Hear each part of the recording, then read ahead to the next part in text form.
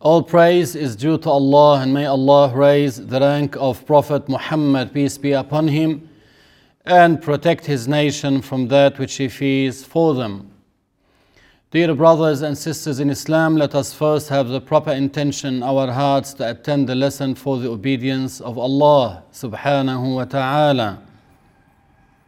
Let us have the intention of i'tikaf in the mosque as long as we are in it. We are still talking about the obligatory knowledge, and we reached the chapters of the sins to talk about the sins of the heart, the sins of the tongue, the sins of the eyes, the sins of the ears, the sins of the hands, and we are up to the sins of the private parts and the sins of the foot. One would learn about sinning so he can avoid falling into that sin. Otherwise, the one who is unaware of something is most likely to fall into it. That's why one of the scholars said, I've learned about evil not to commit it, rather to stay away from it. Because the one who is unaware of evil is more likely to fall into it. We talk about the sins of the private parts. Allah Ta'ala said in the Quran, وَالَّذِينَ هُمْ لِفُرُوجِهِمْ حَافِظُونَ إِلَّا عَلَى أَزْوَاجِهِمْ أَوْ مَا مَلَكَتْ أَيْمَانُهُمْ فَإِنَّهُمْ غَيْرُ مَلُومِينَ فَمَنِ ابْتَغَى وَرَاءَ ذَلِكَ فَأُولَئِكَ هُمُ الْعَادُونَ. Those who guard their private parts from falling into sins, they do not commit sins by their private parts. Because the one who commits the sins of the private parts, and we'll talk about the worst sin of it, which is fornication and adultery, it comes in rank, in the third rank, after blasphemy and killing a Muslim unjustly. Then fornication and adultery in the third rank. This is to give you an idea that where it is located in that rank of sins. Blasphemy first, that's the worst type of sin a person may fall into, then killing a Muslim unjustly, then fornication and adultery. It comes in the third rank. And the Prophet ﷺ warned in many hadiths against fornication and adultery. Now, in English we usually use these two words, fornication and adultery, because in English they understand something from that. Because they refer to fornication as before marriage and adultery as after marriage. However, in Arabic, we use the term zina, and that term zina, it covers both. So whether it is before marriage or after marriage, this is called zina. And that's one of the enormous sins, one of the major sins. Allah Ta'ala said, وَلَا تَقْرَبُوا الزِّنَا إِنَّهُ كَانَ فَاحِشَةً وَسَاءَ سَبِيلًا. Do not commit zina. It's an enormous abhorrent sin, and it's a bad pathway. And the scholars mentioned that the worst type of zina is that is conducted with non-marriageable ladies. Like if one were to commit zina with his mother, with his sister, with his aunt, that is more severe than other kinds of zina. Also, the Prophet ﷺ mentioned committing zina with one's neighbor's wife. That is even worse than committing zina with other than one's neighbor's wife. Because that neighbor has rights upon you as a neighbor. So you are entrusted as a neighbor to look after your neighbor, not to take advantage when he is away. So you commit zina with his wife, wal-'iyazu billah. The Prophet sallallahu alayhi wasallam said in a hadith, Alhamul maut. Alhamul maut. Alham is the relative, any of the relatives of the husband. They call him hamu in Arabic. What did the Prophet sallallahu alayhi wasallam call him? Al-maut, death. What does the Prophet mean by this? There is a grievous and dangerous case that could be involved with that relative of the husband. Because usually if someone were to visit his brother, if he goes into the house, even if his brother is not there, only his wife, people usually would not see this as a strange matter. So he can go inside and outside, and they wouldn't give any attention. They say, yeah, that's his brother. Or his nephew, for instance. They say that's his nephew. But this grievous situation could lead to one committing fornication with his brother's wife or with his uncle's wife. And that happened. It was mentioned in the past, there was an area where a person used to send with his nephew. He had a shop and he used to send with his nephew some goods and stuff to his wife. That means she's his uncle's wife. So he would say, take this stuff to my wife. He would take him. So anyone would look, yeah, that's his nephew, that's his nephew. Until one day, the owner of that shop started becoming suspicious about the situation. So he sent the stuff with him as usual, and he took long. So he followed him to the house, and unfortunately, he saw his nephew sleeping with his wife. He became so upset, he divorced his wife, and he chopped off the ear of his nephew. So he can be identified. So anyone in that region would keep on looking with shame at this person for what he did, wal-'iyazu billah. That's why the Prophet ﷺ warned against this matter.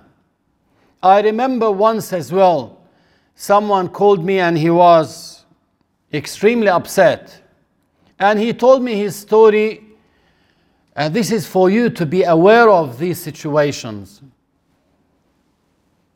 He's married and he worked hard to bring his brother from Lebanon. He brought his brother from Lebanon and he used to work very hard here. But in the house, it's only him, his brother, and his wife. Every day in the morning, he would wake up, leave the house, go to work, leaving at home his brother and his wife. This is haram. This is called khalwa. And the Prophet ﷺ mentioned that the devil will be the third person with him. Don't say, yeah, but would he think of the wife of his brother? Yeah, the devil, as I told you before, would decorate the sin for one. Until one day he said, I came home, I didn't find my wife.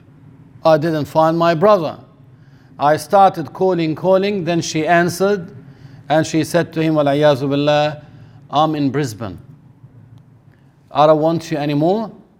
I want your brother. I never loved you," and so on from all these words.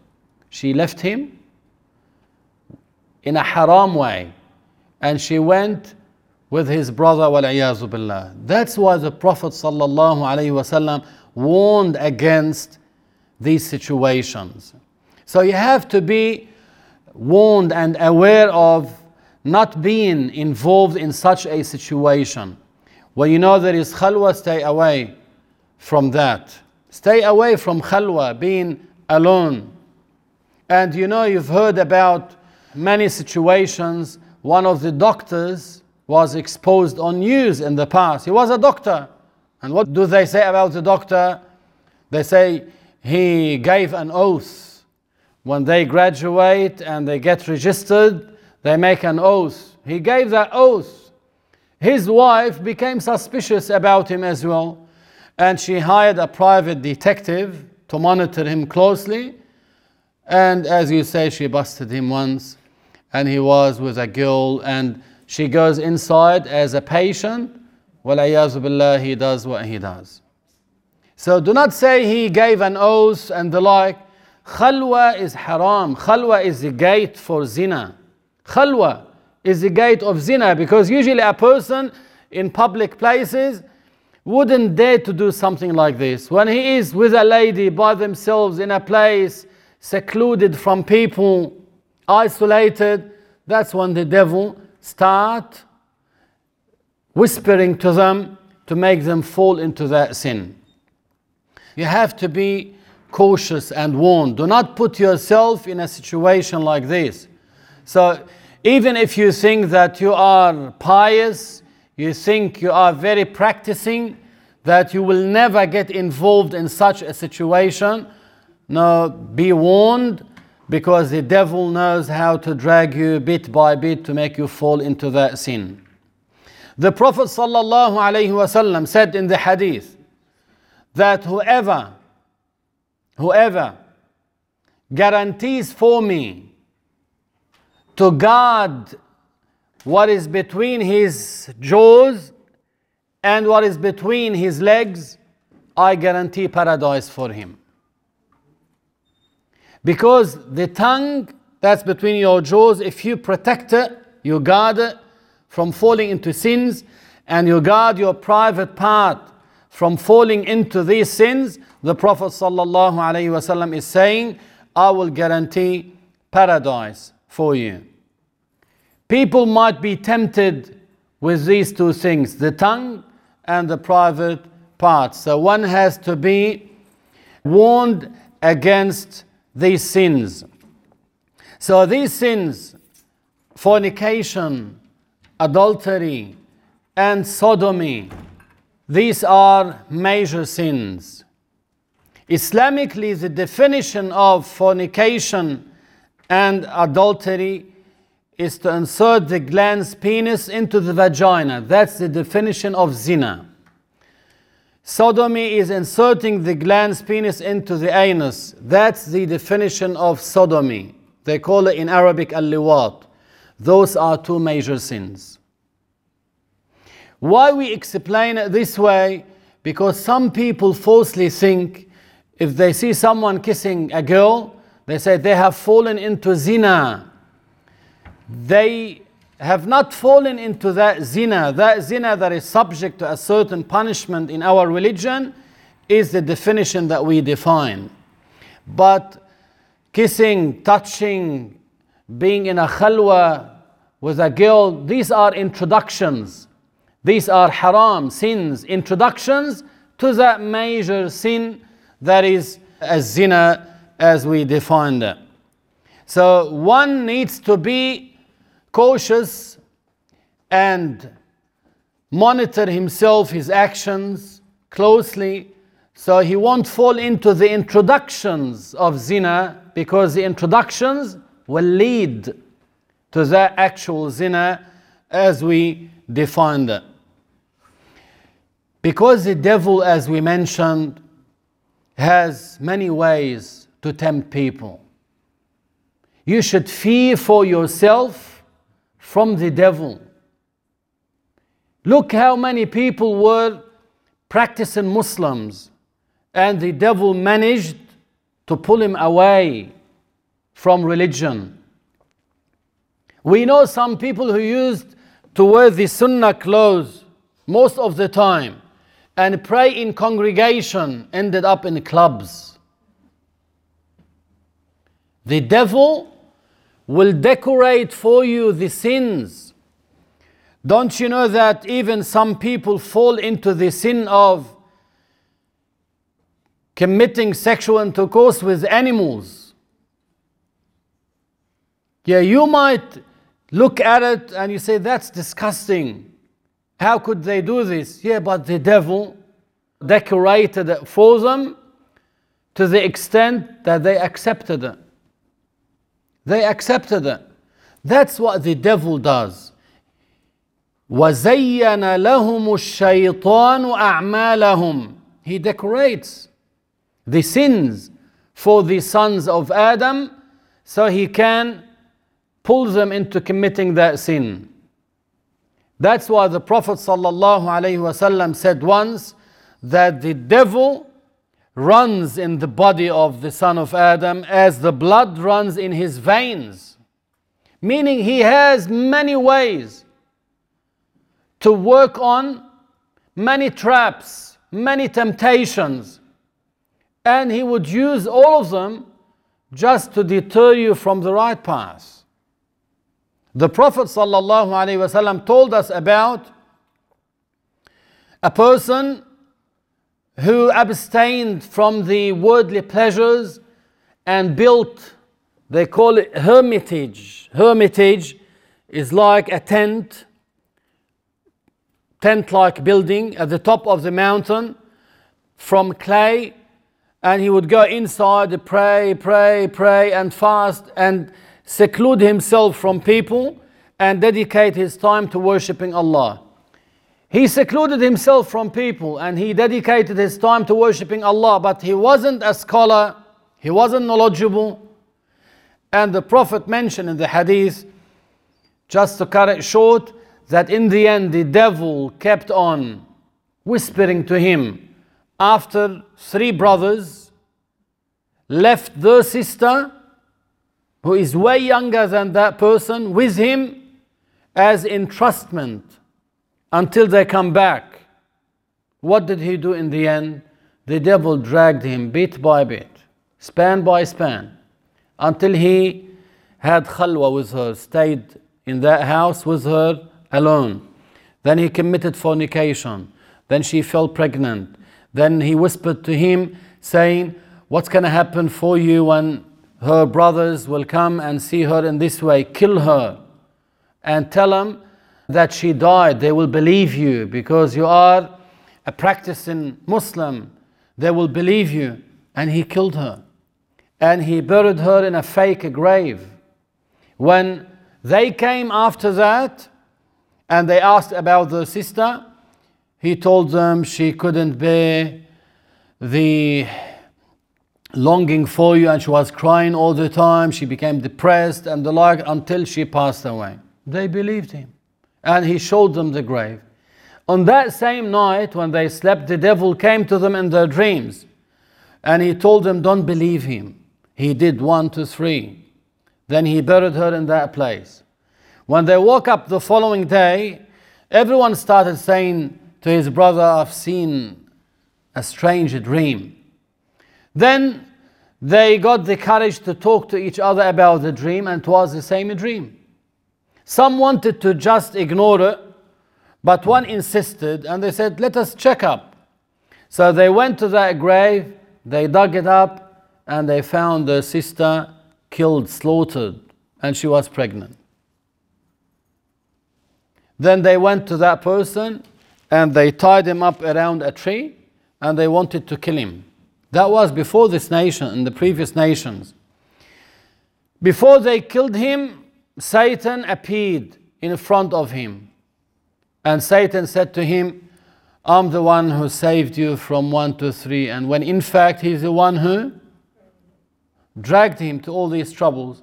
He said to him, prostrate to me and I will save you from them. So he nodded by his head, indicating that he worshipped the devil, and then they killed him.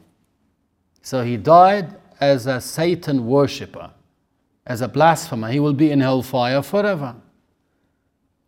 But you see how he dragged him. I didn't mention it in detail just to cut it short, but if you read the story, you see how bit by bit he was working on him until he made him fall into that major sin. That's why you have to be aware of all these matters. Aware of all these matters. That's why you have to be aware of all these matters. Aware of all these matters. Also, for one to commit what is similar to sodomy with his wife, that is haram. That is haram. And the Prophet ﷺ said in the hadith that Allah will degrade the one who has sexual intercourse with his wife in the back. So on the day of judgment he will be degraded. But it's not true. That's why I want to warn you, that as some people may think that if a husband does such a thing to his wife, she becomes divorced automatically. Some people say, no, it's haram, but it's not divorce. Also amongst the sins of the private part is masturbation. And for one to copulate with his wife while she's menstruating or in her postpartum bleeding period, that's haram. The blood causes harm to both. Allah Ta'ala said in the Quran, وَيَسْأَلُونَكَ عَنِ الْمَحِيضِ قُلْ هُوَ أَذًى فَاعْتَزِلُوا النِّسَاءَ فِي الْمَحِيضِ. They ask you about menstruation, tell them it's a harm. So let them stay away from their wives while they are menstruating. And this matter is known by consensus to be haram because there is a verse in the Quran, and it's known by necessity to the extent that the scholars said whoever deems it permissible blasphemes, because it's known by necessity and agreed upon by all the scholars of Islam to be forbidden.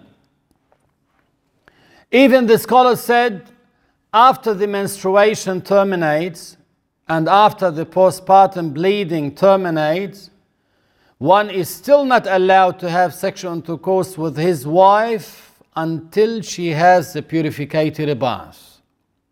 So before having that purificatory bath, he is not allowed to have intercourse with her.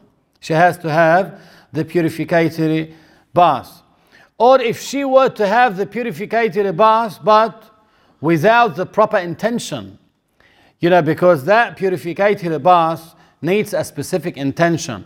Because when a lady is in her period, usually, let us say for 7 days, she might have showers, maybe every day, maybe day after day, let us say.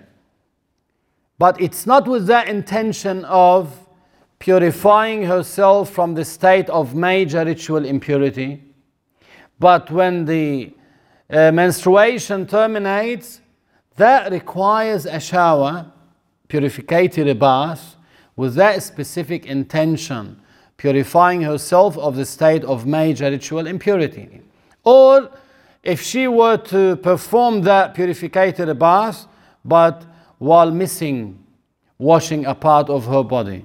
So if, for instance, she's having nail polish, that nail polish would render the purificatory bath invalid because it prevents water from reaching a part to be washed.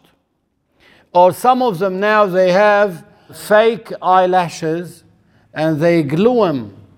They glue them on the normal eyelashes, and that glue will prevent water from reaching the eyelashes to be washed during the purificatory bath.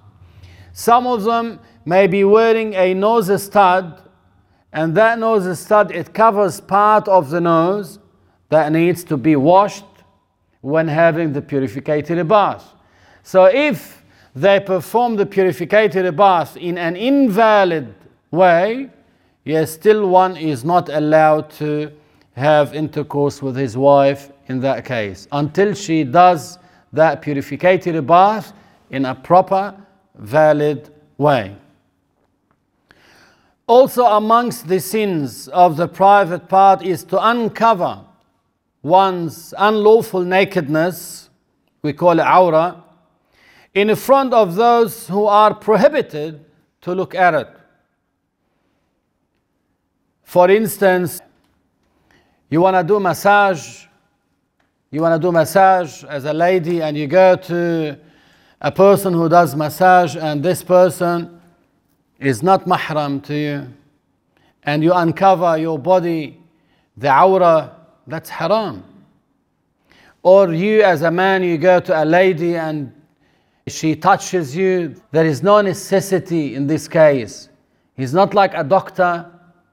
Now, there are certain cases the scholars mention, like for instance, a Muslim lady, if you were to go to a doctor, you look for a female first, not a male. If you cannot find a female, then you go to a male doctor. Or sometimes you might have a female doctor, but she's not an expert in that field. She's not a specialist in that field.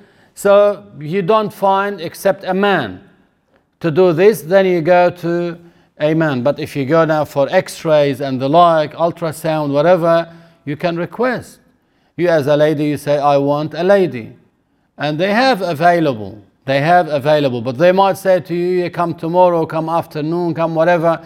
But there is an option. It's not blocked. All what you need is ask. So to uncover the prohibited nakedness in front of someone who is not allowed to look at it, that's forbidden. That is haram. That is haram and that is forbidden. For a man as well to uncover his prohibited nakedness in front of those who are not allowed to look at it is sinful as well. The prohibited nakedness of a man in front of another man and a woman, even if she is non-marriageable to him, is the area between the navel and the knees. The area between the navel and the knees. Some scholars said the thigh of the man is not part of the awrah. And they relied on certain hadiths of the Prophet sallallahu alaihi wasallam. They said the Prophet sallallahu alaihi wasallam was sitting in a mosque and his thigh was uncovered. So part of his thigh was uncovered. Abu Bakr came in, he did not cover it. Then Umar came in, he did not cover it. Then Uthman came in, then he covered it. And they asked the Prophet sallallahu alaihi wasallam, and Abu Bakr came in, you did not cover it. Umar came in, you did not cover it. When Uthman came in, you covered it. And the Prophet sallallahu alaihi wasallam replied, ألا أستحي من رجل تستحي منه الملائكة. Because Uthman was known for being very bashful, shy. So that's why the Prophet sallallahu alaihi wasallam covered his thigh in his presence. So some scholars relied on this hadith and they said, had it been part of the awrah, the Prophet wouldn't have uncovered it in the presence of Abu Bakr and Umar. And some relied on another hadith, although it's less authenticated, but it says the thigh is part of the awrah. The thigh is part of the awrah. So for one to be on the safe side, you cover that area between the navel and the knees. But if you see someone wearing shorts and uncovering his thigh, and he is following this madhab, because there is one saying in Ahmad and one saying according to Malik that it is not part of the awrah, the thigh. So if he is taken with that saying, you cannot object to him. Because if he says, I'm following this madhab, yeah, you don't object to him in that case. However, you can advise him nicely by saying to him, yes, I know, but it's better to be on the safe side and to cover your thigh. So when you know the one who wants the precautionary way to be on the safe side, when there is a dispute between the scholars about something, he would take with what? The lenient saying or the strict saying? The strict saying. That's if he wants to be on the safe side. That is better. However, if he were to follow that saying, which is a bit lenient than that saying, he is not sinful. He is not sinful in that case. Unless you know someone who is Shafi'i, for instance, or Hanafi. Shafi'i and Hanafi, according to them, uncovering the thigh is forbidden for the man. So if you know someone who is following Shafi'i mazhab or Hanafi mazhab, if he uncovers his thigh while believing that it's part of the awrah, then he falls into a sin. Here you tell him that I know you take with the saying that it is part of the awrah and now you are uncovering the awrah, that's haram, cover it. In that case. Also amongst the sins of the private part is to uncover one's unlawful nakedness while alone without a valid reason. Now a valid reason could be for medication. Let us say he got burnt and he needs to uncover the private parts to put the medicine. That's a reason, that's a valid reason. Someone in an area where it is very, very, very hot, so he uncovered his private part to cool down. That's a reason, that's a valid reason. When one is changing his clothes, that's a valid reason. When one is having shower, that's a valid reason. He's not sinful in that case. So when there is a valid reason, but if there is no valid reason for nothing, he cannot just choose to walk naked in the house even if he's by himself. He is not allowed to do this, that's haram. He needs to have a valid reason.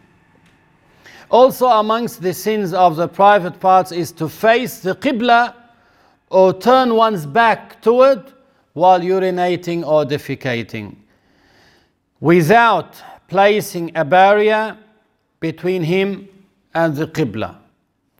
The scholars said the barrier should be at least 2/3 of a cubit in height. Now that's the cubit from your fingertips to your elbow, if it is average sized. So if you want to say 2/3 of it, that's the minimum height. And he should not be away from more than 3 cubits. So if there is that barrier, with these conditions, let us say for instance, you are in a desert and you want to urinate or defecate and you are behind a tree. The tree is classified as a barrier. So then if you face the Qibla or turn your back to the Qibla while having this barrier behind you or between you and the Qibla, you are not sinful. But see, if you stay away from that tree more than 3 cubits, that is haram, that is not sufficient. Or if there is something like, let us say, a little stone which is not 2/3 of a cubit in height, that is not sufficient. So the barrier should be 2/3 of a cubit in height, and you should not be away from it more than 3 cubits. If there is a barrier, then you are not sinful. We're talking about the open places, because the Prophet ﷺ said, لا تستقبلوا القبلة ولا تستدبروها ببول ولا غائط بل شرقوا أو غربوا. Do not face the Qibla or turn your back to Qibla while urinating or defecating. Rather, turn east or west, because in that region, you know, in Medina, the Qibla is towards what? South. The Qibla is south. So Medina is up there and Mecca is here. So if you pray south. So the Prophet said, turn east or west. So if you turn east or west, you are away from that direction. But in the places that are prepared for such a thing, like toilets, you are not sinful if you were to face the Qibla or turn your back to the Qibla. Cubicles, let us say, or in a toilet that is designed for that thing. So then one is allowed in that case. Because some people, you hear about them in the old houses, if they go into a house and they see the toilet, and they call it bidet in our country, and you see how it's that hole and it's directed towards Qibla, they change it. They make a big job to change it. They don't have to. It's not haram because that place is designed for such a thing and it's closed, so it's not haram in that case. Also, to defecate or urinate on a grave, that is also forbidden. The Prophet ﷺ said in the hadith, if one were to sit on a burning charcoal, then it burns his clothes, then it reaches his skin and it burns his skin, that would be better for him than urinating or defecating on a grave. This is to show that if he were to be punished for that sin, it would be more severe than this. So one needs to take that into consideration. There is a hadith, or this hadith that I mentioned. In some hadith, it's not mentioned that term for urinating or defecating. The only term that is mentioned is to sit on a grave. But the scholars said what is meant by it is to sit for the purpose of urinating or defecating. Then that's what is haram. But to sit on a grave now is not haram. Just to sit on a grave is not haram. Unless, as in our country, they put tile, and they engrave on it some verses of the Quran. So you cannot sit on them. That's blasphemous. To put your buttocks on the verses of the Quran. You can't do this. But just to sit on a grave, meaning on the soil, that is not forbidden, that is not haram. The hadith that refers to one sitting on a grave is interpreted as sitting on a grave for the purpose of urinating or defecating. That's what is forbidden. Also to urinate in a mosque, even if it was done in a container, or to urinate on an exalted object. If one were to urinate in a mosque, even in a container, in the olden days or in some parts of the world now, you have like a mosque, but there is no toilet close to it. Could be far away. So if one were to have a container and urinate in it while sitting in the mosque, that's haram. He is not allowed to. That is haram. Also, the scholars mentioned, and that's blasphemous. Some, wal-iyadhu billah, they write some verses of the Quran with urine. And they say that's with the intention of seeking a cure.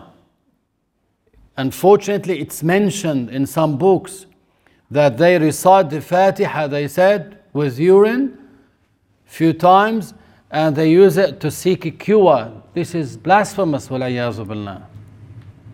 This is blasphemous. The scholars mentioned even that it's haram to write verses of the Quran with blood.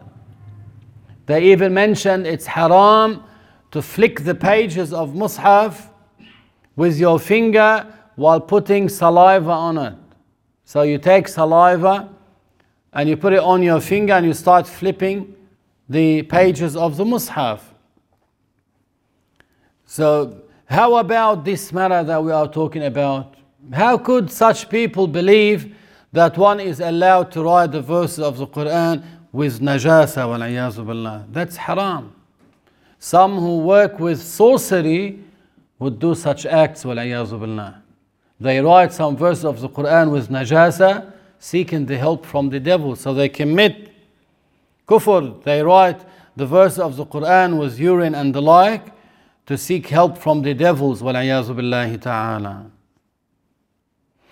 Also amongst the sins of the private part is for the pubescent to neglect circumcision. Unless according to Imam Malik radiallahu anhu, it's not an obligation. Rather, it is a recommendation according to him. That's why when you learn this case, just to keep it in mind, because some people might be very strict in this matter to the extent that if they know of a convert, someone who converted to Islam, a man, and he starts praying, then they start being strict on him and they say, you need to be circumcised. He might not be familiar with this. He might repel away from religion if you were to talk to him about these matters. So keep in mind, according to Imam Malik radiallahu anhu, it's not an obligation, it's a recommendation. So you do not show strictness with this person regarding this matter. Leave him. If he chooses to do it later on, it's up to him. But do not be strict on him in that matter. Now we move on to talk about the sins of the foot.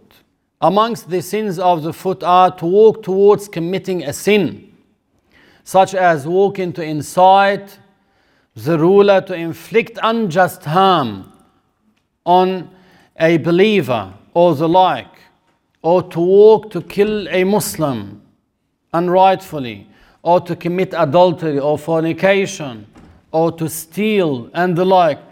That walking, why they mentioned it here amongst the sins of the foot? Because just walking is a sin on its own. The Prophet ﷺ said in the hadith, وَالرِّجْلُ تَزْنِي وَزِنَاهَا الْخُطَى. So literally it means the leg falls into the sin of zina, and its sin is the steps it makes. The steps it makes. Meaning if someone, let us say, made a date with a girl to fornicate with her, and let us say he walked that distance, then he waited for her in that place, then she didn't show up. She told him, I got busy, I'm unable to come. Islamically, he fell into that sin of walking to commit that sin. So although he didn't commit it, but he fell into the sin of walking towards committing that sin. Same, for instance, if someone got the password for a safe to steal it, then he climbed the pipes, he opened the window, he went inside, and he put that pin for the safe, but the pin didn't work.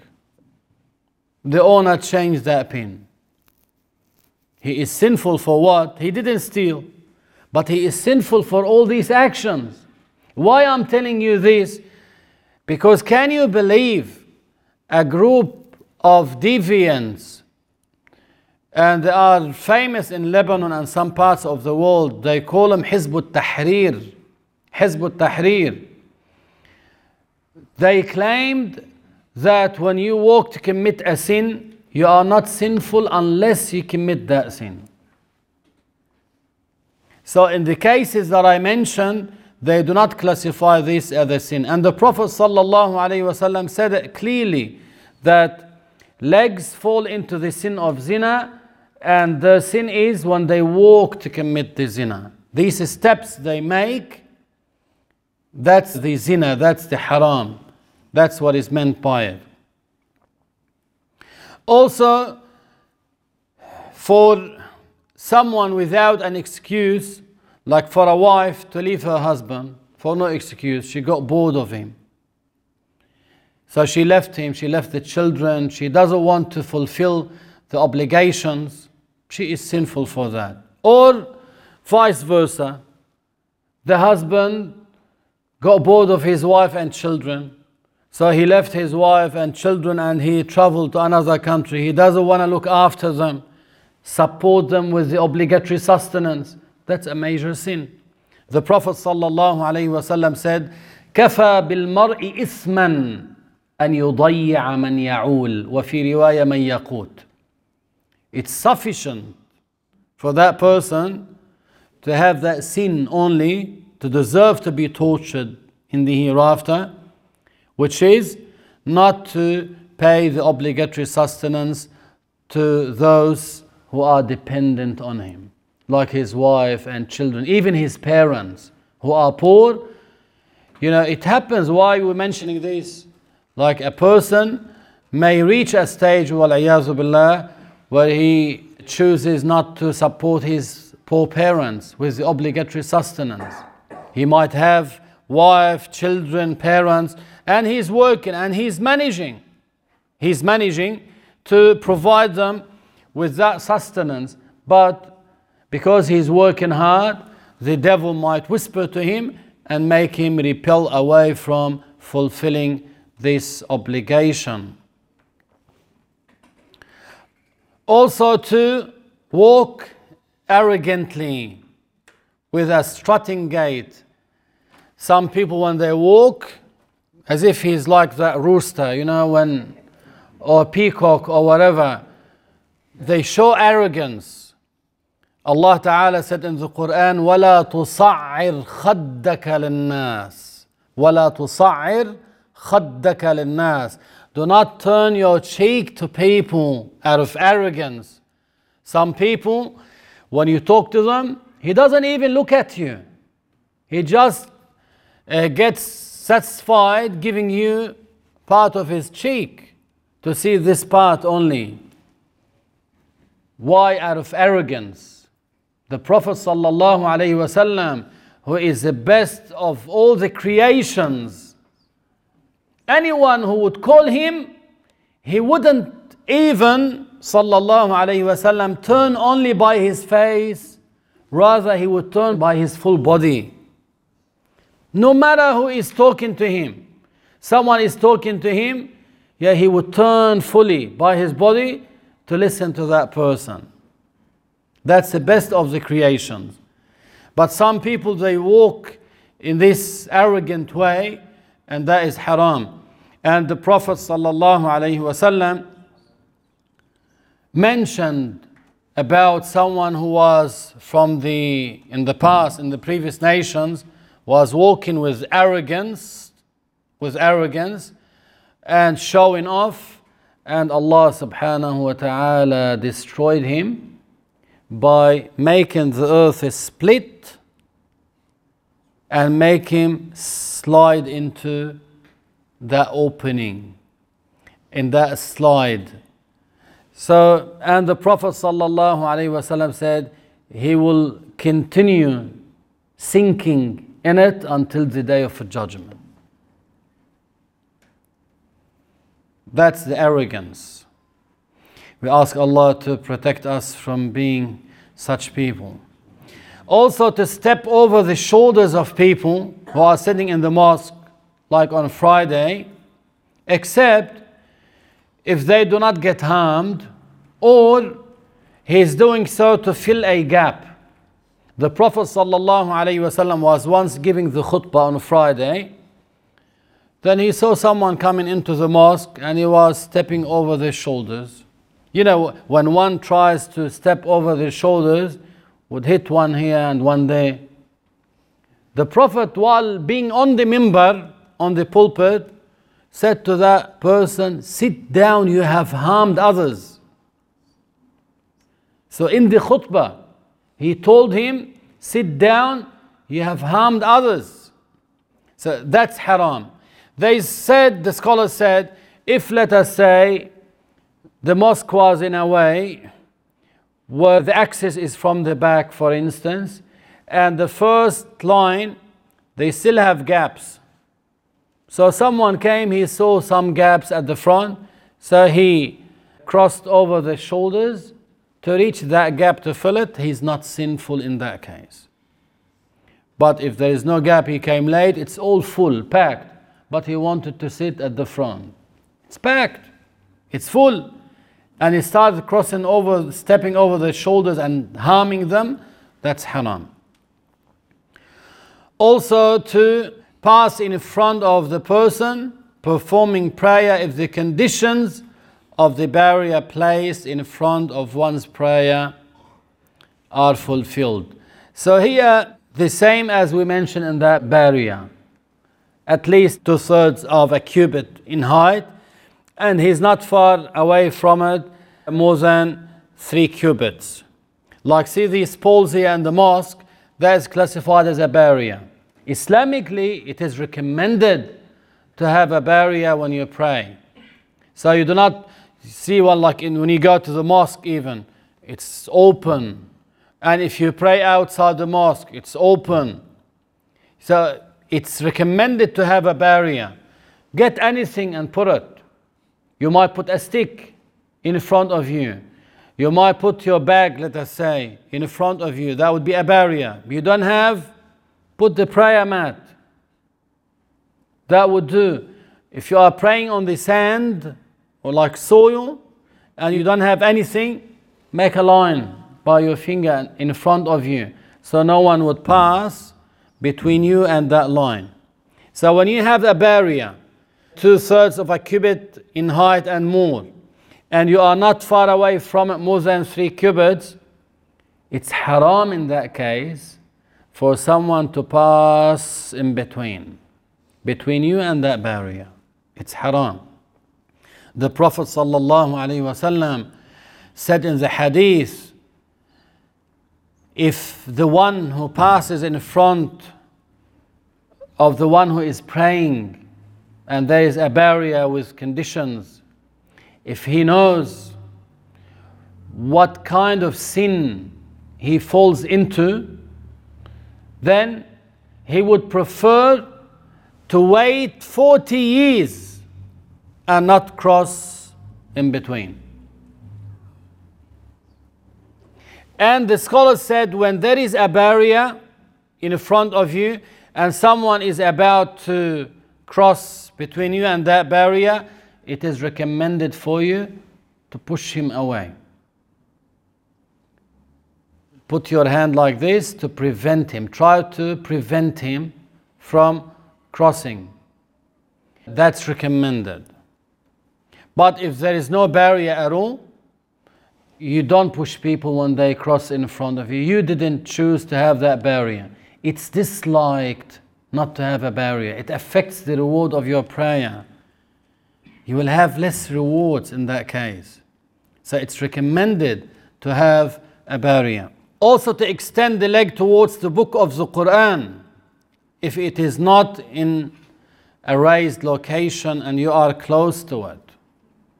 Like for instance, someone is sitting on the couch and he extended his leg and it's facing the Mus'haf. The Mus'haf is on the table, close to him, not far away, close to him, and it's not elevated, then that is haram. In some houses, you know how they put, for instance, Ayat al-Kursi.